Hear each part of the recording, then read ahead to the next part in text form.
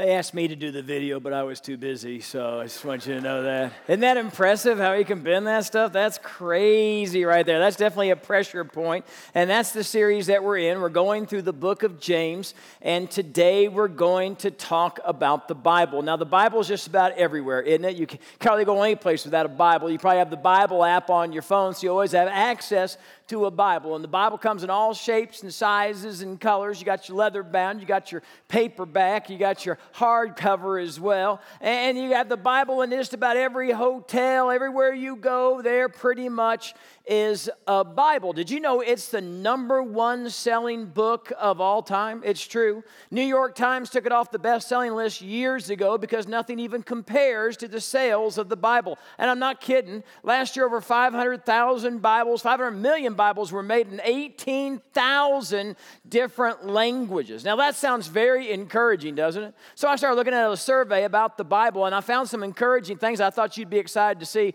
For example, you ready for this? 91% of all households in the United States of America own at least one Bible. If you own a Bible, raise your hand. Play along at home. Raise your hand up. Yeah, that's about 91%. That's about right. All right, that's good. 91%. How about this for encouraging? 80% of those surveyed named the Bible as the most influential book in human history. I don't know what the other 20% were thinking, but I think that's pretty encouraging in the world that we live in today, that 80% would say the Bible is the Word of God, most influential book. How about this one? 58% believe the Bible is totally accurate in all it teaches. That is an impressive number right there. Well, you're saying to yourself, Todd, I know how you do these surveys. You give us the good stuff first, and then the bad comes. You're right, because here it comes. They continued to survey these same people, and they also found they believe these things to be true. 80% say the Bible specifically says that God helps those who help themselves. Just out of curiosity, does anybody know who made that phrase? Who said that first? Anybody? Ben Franklin, very good. That's exactly who said it. You can't find this in 2 Hesitations 5:6. I just want you to know that. It's not in the Word of God. And people think, 80% of people think that verse is in there. But that's not what the Bible says. Do you know what the Bible says? God helps those who trust in Him. You see the difference between the two? And yet we got all these people that have a Bible, say it's the most influential book, that it's accurate in everything that it says, and they believe that that's a verse of Scripture in the Bible. Let me give you another one. 56% say a good person can earn their way into heaven. This is epidemic, isn't it? It's one thing I've been trying to fight for years and years and years. You stop the typical person on the street. You say, hey, man, when you die, where are you going to go? And everybody says they're going to heaven. Nobody ever says, I'm going to hell. Nobody ever says that. Oh, I'm going to heaven. Well, how do you know that you're going to heaven? And here's what they say again and again, because I'm a good person. Now, I want you to think about how crazy that statement is. How good do you think you are? You're going to stand before a holy God, the King of Kings and the Lord of Lords, perfect in every way. Encircled around the throne are the elders and the angels crying out, holy, holy, holy is the Lord God Almighty. And you think when you show up, they're going to say the same thing about you? Your holiness compared to God's holiness is but filthy rags. And if you're counting on your good works to get you to heaven, you're not going to go to heaven. Friends, when I go to heaven, it won't be because of my goodness or anything that I've done. It's because of what Jesus did for me. It's because of the death, burial, and resurrection of Jesus. And when I stand before Him and He says, why should I let you into my heaven? You know what I'm going to say? Because I trusted in you. You're my best friend. You're the lover of my soul. You died for me and you rose again. And your blood covers all my sin. And I stand here today, not on the merit of my goodness, but on your goodness and your promises and your word. Friends, listen to me. The Bible says in Matthew 7 that many will say to me on that day, Lord, Lord, didn't we do this? And didn't we do this? And Jesus will look at them and say, depart from me, you evil and wicked person. I never knew you. So please, if you think you're going to get to heaven because you're good, you and I both know you aren't that good, but He is. And he came for you, he died for you, he rose again for you, and he wants to have a relationship with you. 56% of people think they can earn their way to heaven. No more tragic than that. Let me give you one more.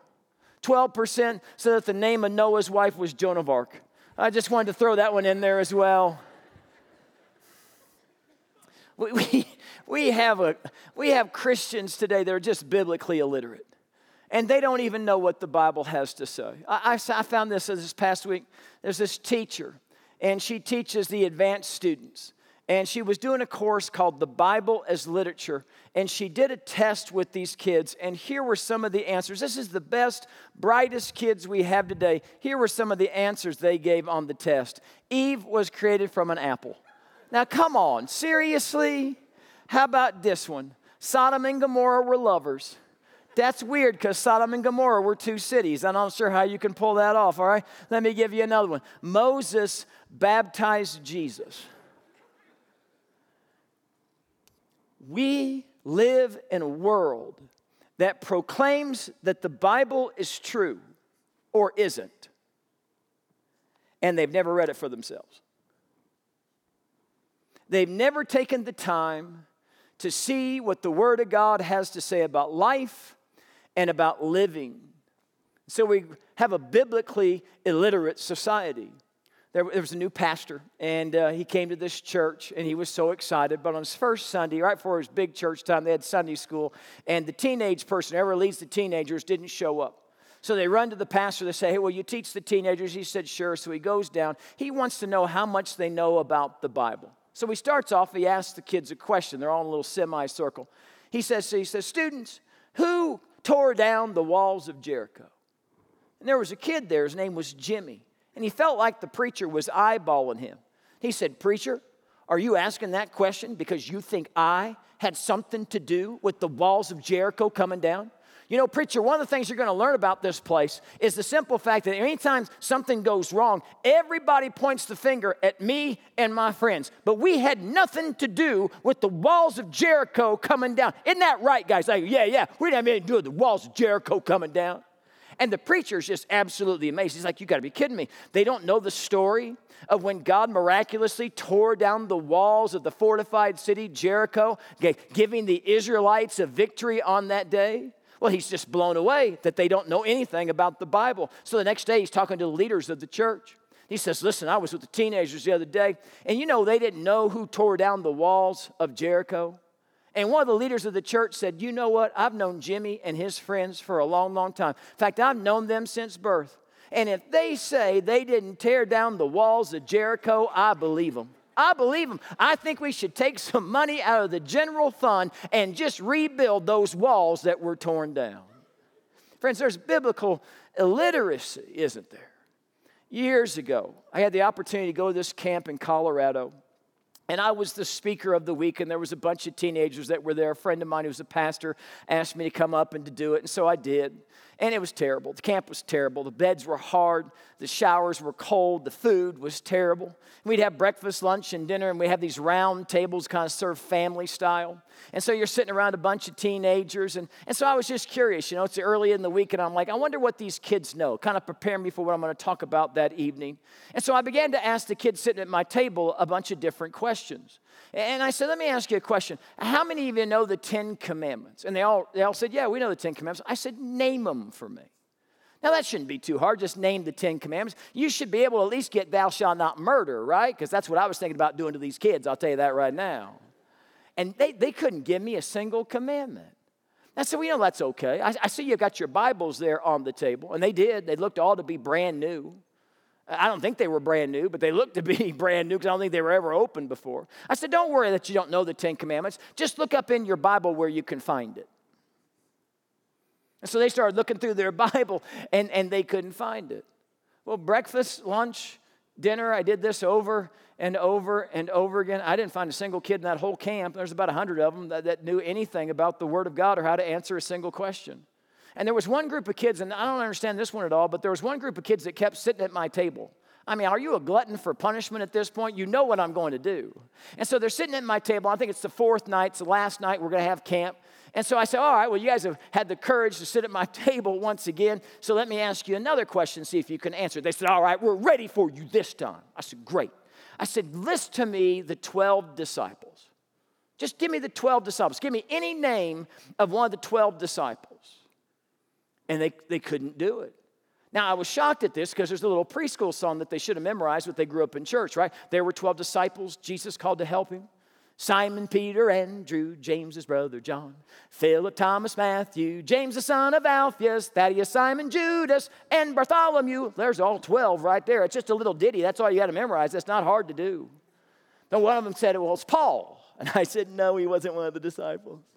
Another one said, Moses. I said, now you're grasping for straws, aren't you? You're just calling out names of anybody that you've one time heard of that's in the Bible, right? No, that's not one of the disciples. I said, but don't worry about it. Just go ahead and look in your Bible and find where the disciples are listed. Just listed in two different places.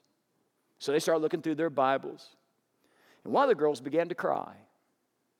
And I said, what in the world? Why in the world are you crying? And let this be a lesson to you. If you ever have lunch or dinner with me, I might make you cry. You understand that? I said, why are you crying? And this is what she said. She said, I've gone to this church since I was a little kid, and I've had this Bible for years. And I don't know anything that it says, and I can't find a doggone thing in it. And I'm just so frustrated with myself because I should be further along than I am. How about you, friend? Do you think maybe you should be further along than you are? There was a book that came out years ago by Greg Hawkins called Move. It's a boring book. It's a bunch of stats and surveys. He surveyed tens of thousands of people to find out what the number one reason for spiritual growth was. What was the number one factor across the board that caused people to become fully devoted followers of Jesus Christ? The results were staggering. Did you know that the most influential thing to cause spiritual growth wasn't a sermon? I was a little surprised at that. I mean, I don't understand why that wouldn't be up there on these top three. You know, it wasn't serving in a ministry. That wasn't the thing that caused people to grow closer to Jesus more than anything else. It wasn't even getting involved in a small group. You ready for what it was? It was opening up the Word of God by yourself and reading Scripture and doing it every day. The one thing that transformed these people's lives more than anything else was getting alone with God and seeking His face on a day-by-day basis. And yet most people, they don't do that, do they? And they say, well, I'm so busy. I got so many things to do, so many places to go. Let's see how the typical person spends their hours per year. If you've got a job, you'll spend about 2,000 hours a year working at that job. If you go to school, it's about 1,100 hours sitting in that school. You got 3,000 hours of sleeping. That sounds pretty good, doesn't it? Then you have 550 hours of eating. For some of you, that's a little bit more. For some of you, it's a little bit less, okay? And then we have 1,500 hours watching TV, streaming shows, playing on our phones, doing the tiki-taki and the Instagrammy and the Snapchatty and all those wonderful things. That's how the typical person spends their hours over the course of a year. So how much time does it take to read the Bible? Well, if you want to read both the Old Testament and the New Testament, it will take you 90 hours over the course of a year or 15 minutes a day to read the entire Bible. That's it. 15 minutes. If you want to read the New Testament, it takes 20 hours or 3 minutes a day just to read the New Testament. Now, some of you believe the Bible to be the Word of God. Some of you don't. You've never taken the time to find out if it's true or not. So how in the world can you stake your eternity on that which you know nothing of? How can you be so certain that the Word of God is the authoritative Word of God when you've not read it for yourself? And how can you be so certain that it's not when you haven't taken the time to read the Bible for yourself? Now, some of you are saying, you know what, Todd, you're right. This is ridiculous. Because some of you are 50, 60, 70 years old, and you've never read it in your entire lifetime.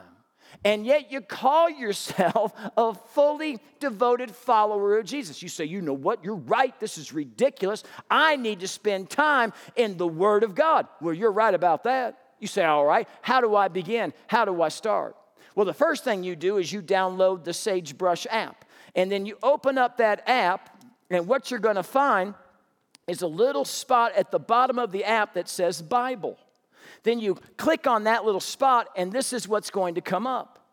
And you're going to have the Bible here where you can look up any passage of Scripture that you want to. Then you're going to have 3 different reading plans. There's an Old Testament and New Testament reading plan. So if you want to go for it, friends, every day it will populate what you're going to read on that particular day. And once you've read it, it will go on to the next day. So if you want to go for it and read, it'll take you about 20, 25 minutes a day to do it. Then the other reading plan is the New Testament reading plan. And when you start that reading plan in the book of Luke, once you've read it, you hit this little green button. And that green button will have that passage of Scripture disappear. And so you never lose your place as to where you're at. But I just put together this little story plan. I call it the story. I have such a hard time for people to read the Old Testament. You ever said, I'm going to read the entire Bible, and then you get bogged down about Leviticus? You ever done that? Leviticus is brutal, friends. I'm just going to tell you that right now. So what I did was I picked the main passages of Scripture, and so it's now, if you do the story plan, the Bible will read like a novel. And it will be in chronological order, and you'll get an overview of the Word of God. Now friends, you get to pick which one that you want to do. Now, once you've done that, the next thing you want to do is you want to get a good Bible to be able to read out of. Now, it's very important that you have a Bible that's easy to read and easy to understand. And so we recommend the New Living Translation of the Bible. And we sell Bibles at every single one of our campuses. And there's 2 Bibles that we recommend. One is called the Life Application Study Bible. It is a great Bible with all the study notes, everything right there in one place.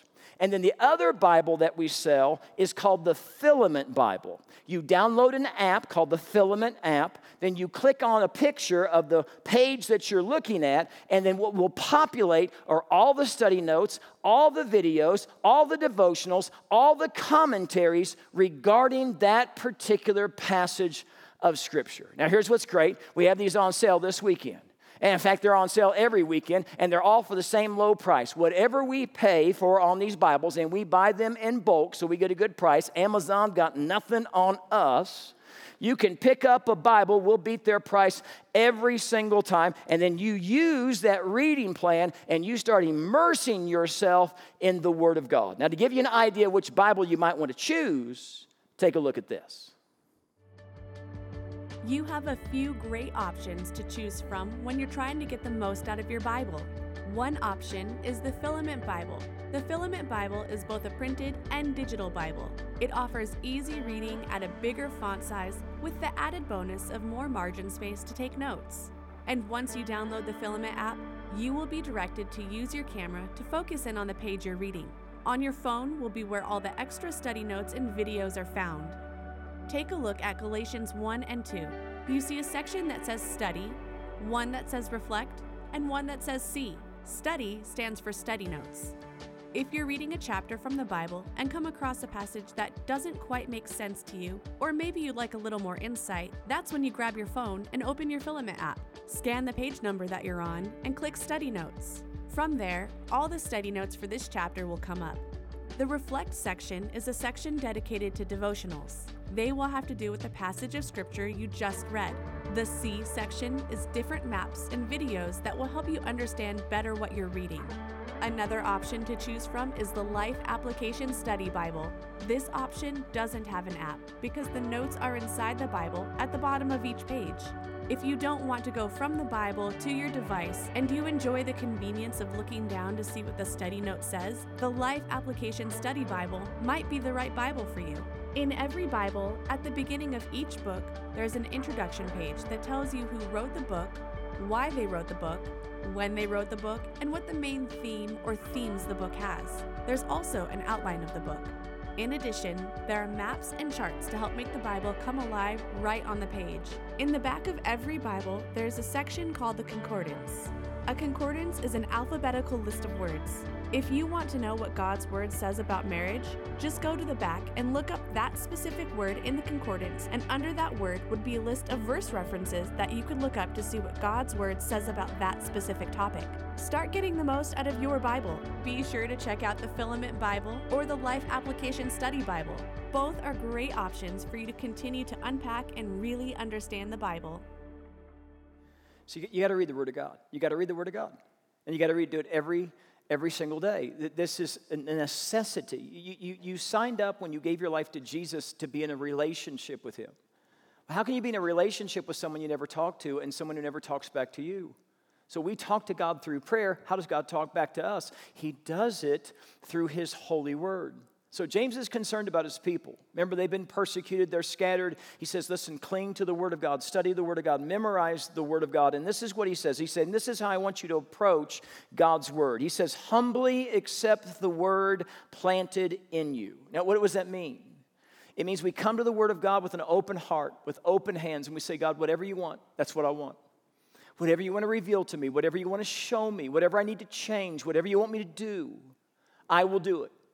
I want to be molded and shaped to be more and more like you. So we come to the Word of God humbly, asking God to speak to us through His Word. Do you find it interesting that there are times in life when people can come to church, two people can come to church, and one leaves blown away, like, oh man, God just spoke to me in that moment, and the other person leaves like they were bored to death? You ever notice that? A couple of weeks ago, it was at one of our multi-sites. We had a guy who got up and left right in the middle of my message. And he walked out and he was just not happy at all. And he said to one of the guest service folks, he says, I'm not coming back here. That guy's too entertaining. That's what he said. I'm too entertaining. I've never been called too entertaining before. That was I guess I wasn't boring enough for him. I don't know what that was. I've been called too good looking. I've been called that a couple of times, but never too entertaining. So he got up and he left. Well, his brother stayed. That was the day we had an altar call. His brother gave his life to Jesus Christ. He had two people, same room, hearing the same exact message. One had a hard heart, and one had a soft heart. So we come here, and we open up the Word of God, and we say, God, whatever you want. Whatever you want to reveal to me, whatever you want to challenge me with, whatever changes my way of thinking. I'm not here to argue with you. I'm not here to ignore you. I'm here to do your word, to live out your word. And I guess this wasn't happening during James's time, because look at what he says here. He says, don't merely listen to the word and so deceive yourselves, but do what it says. This is going to absolutely shock you, but there was a time, I guess, when people would come to church and they would listen to the preacher, and then 3 days later, they'd forget pretty much everything that he said. I know it's as shocking to you as it is to me. Do you do that? Friends, why do we do sermon-based small groups in our church? Because we know you're going to forget this message. But when you show up to your small group, what's it do? It repeats it. It talks about, you sit down and you talk it out. You flesh out what we just learned that weekend. Because what gets repeated gets retained, doesn't it? Why is it that all the devotionals that we have on the Sagebrush app go back to the sermon-based, the stuff that I talked about on the weekend? Because we're trying to repeat it again and again and again. Because what gets repeated gets retained. Let me ask you a question. How did you learn the alphabet? How do you know A, B, C, D, E, F, G? How do you know that? Because you probably had a teacher that beat that into you day after day after day after day. You probably learned that silly little song, right? A, B, C, D, E, F, G, right? And that helped you. You did it again and again and again. How do you know your times tables? How do you know that? Let's just see if you do. Play along at home, play along in the room. I'm going to give you a math fact, and you give me what the answer is. Sound good? 8 times 8. Okay, 64. Some of you are like, 7 times 7. 6 times 6. 5 times 7. How'd you know that? How'd you know it so quick? Because every young teenager is like, how'd they know all that? I didn't know any of that. I got this calculator right here. I'm going to work on my own. How do you know your math facts? Because they drilled them in us. Remember those little drills you would have and everybody line up and you have a little competition between each other and you wanted to get those math facts down? Remember all those flashcards that you went through? What happens here, friends? What gets repeated gets retained. So what does he say here? He says, well, don't merely just listen to the Word of God and so deceive yourselves, but do what it says. What James is trying to say here is the Bible wasn't given to us for information purposes.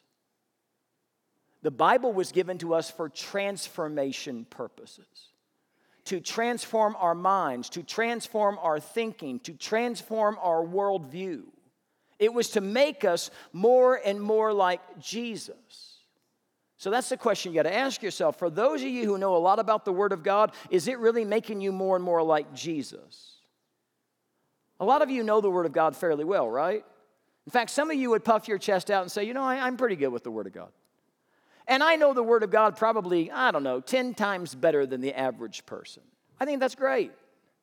Are you studying the Word of God just for information or for transformation? Because if you know 10 times more about the Word of God than the average person does, then you should be 10 times more loving than the average person. Are you that? You 10 times more patient? You 10 times more joyful? You 10 times more ready to forgive someone else for when they hurt you? Do you share your faith in Jesus Christ 10 times more than the average person?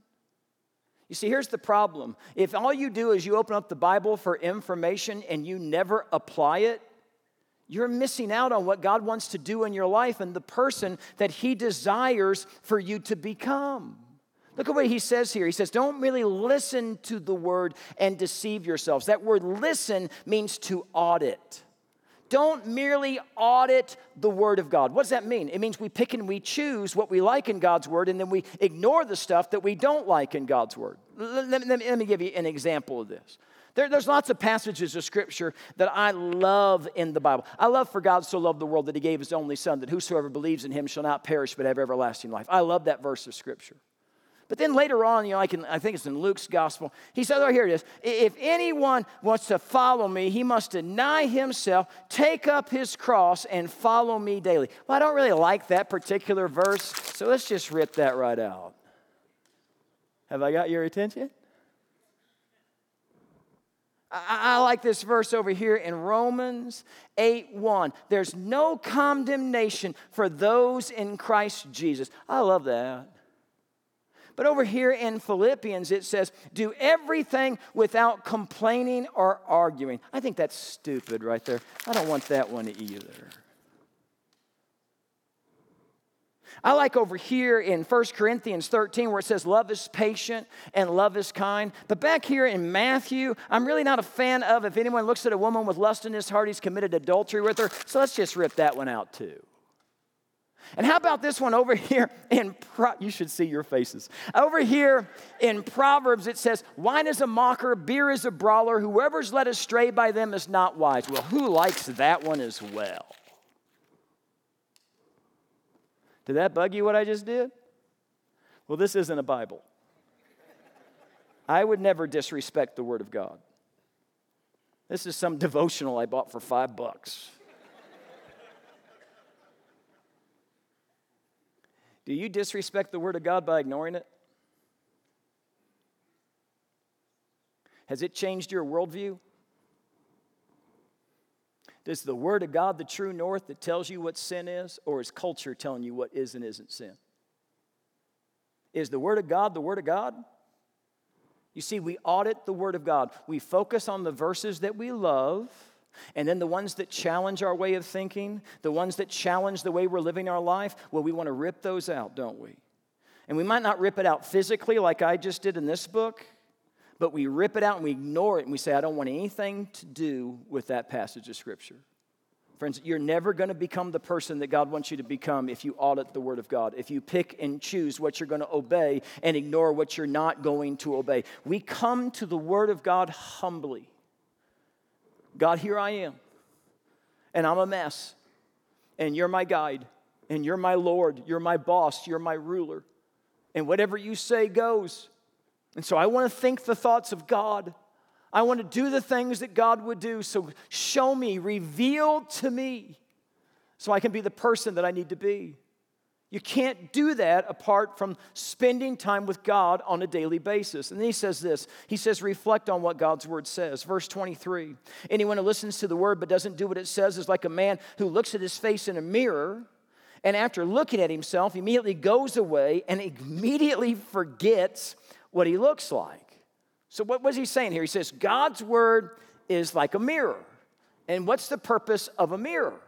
It's to assess the damage that was done while you slept, right? That's the way that is.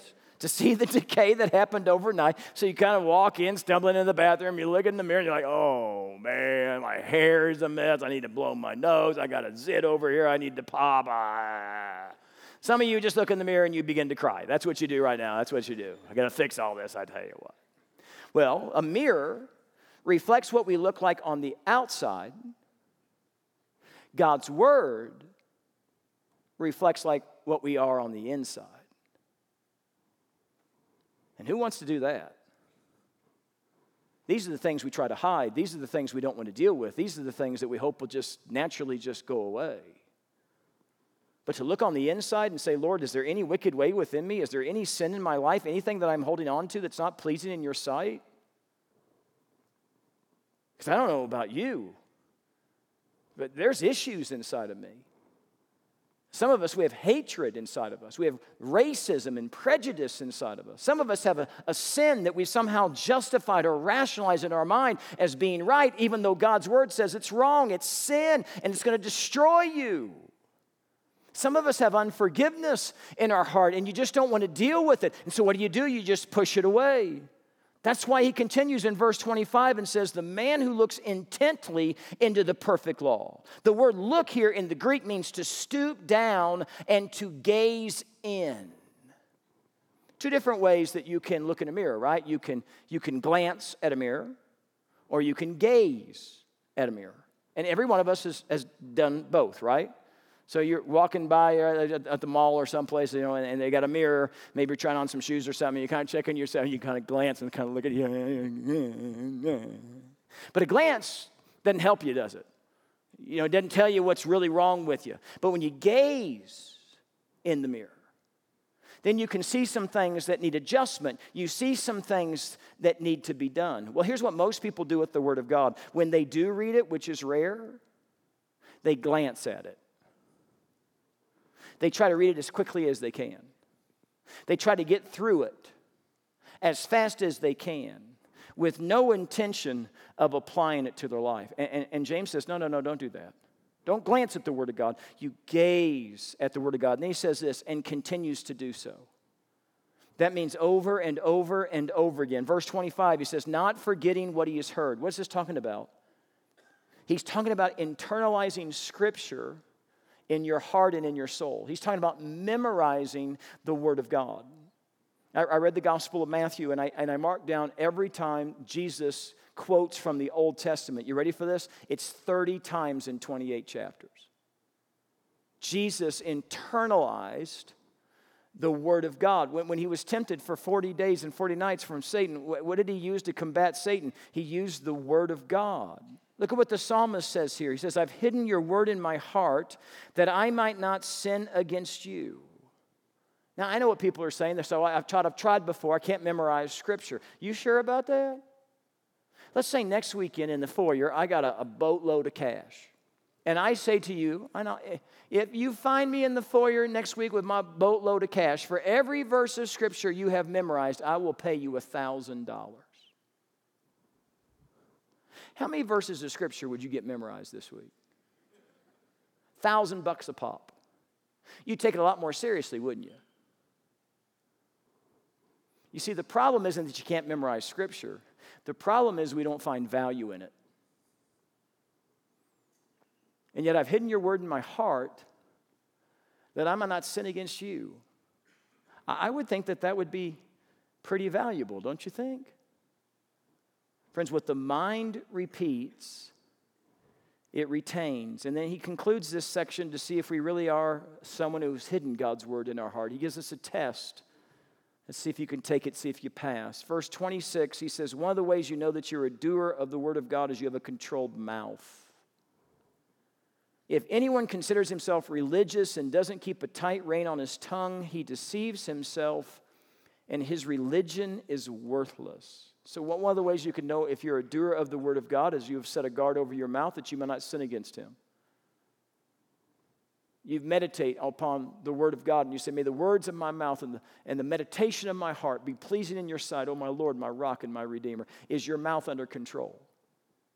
Or are you using God's name in vain? Are you cursing and using sarcasm and just terrible things come out of your mouth that wound other people? That would say you're probably not in the word of God. You're not a doer of the word of God. Let me give you another one. A caring heart. Religion that God our Father accepts as faultless is this: to look after orphans and widows in their distress.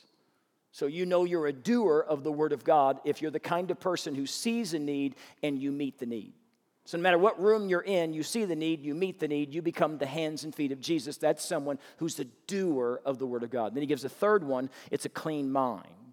He says to keep oneself from being polluted by the world. So we fill our minds with things that are excellent and praiseworthy. We think about things that are godly. We fix our eyes on Jesus, the author and perfecter of our faith, and we run the race that he has set out before us in such a way as to win the prize. We live for him and for him alone. So do you know the word of God? Do you live the word of God? You have on your phone or in your possession a Bible. You have all 66 books. Do you realize you're one of the rare generations to have all 66 books?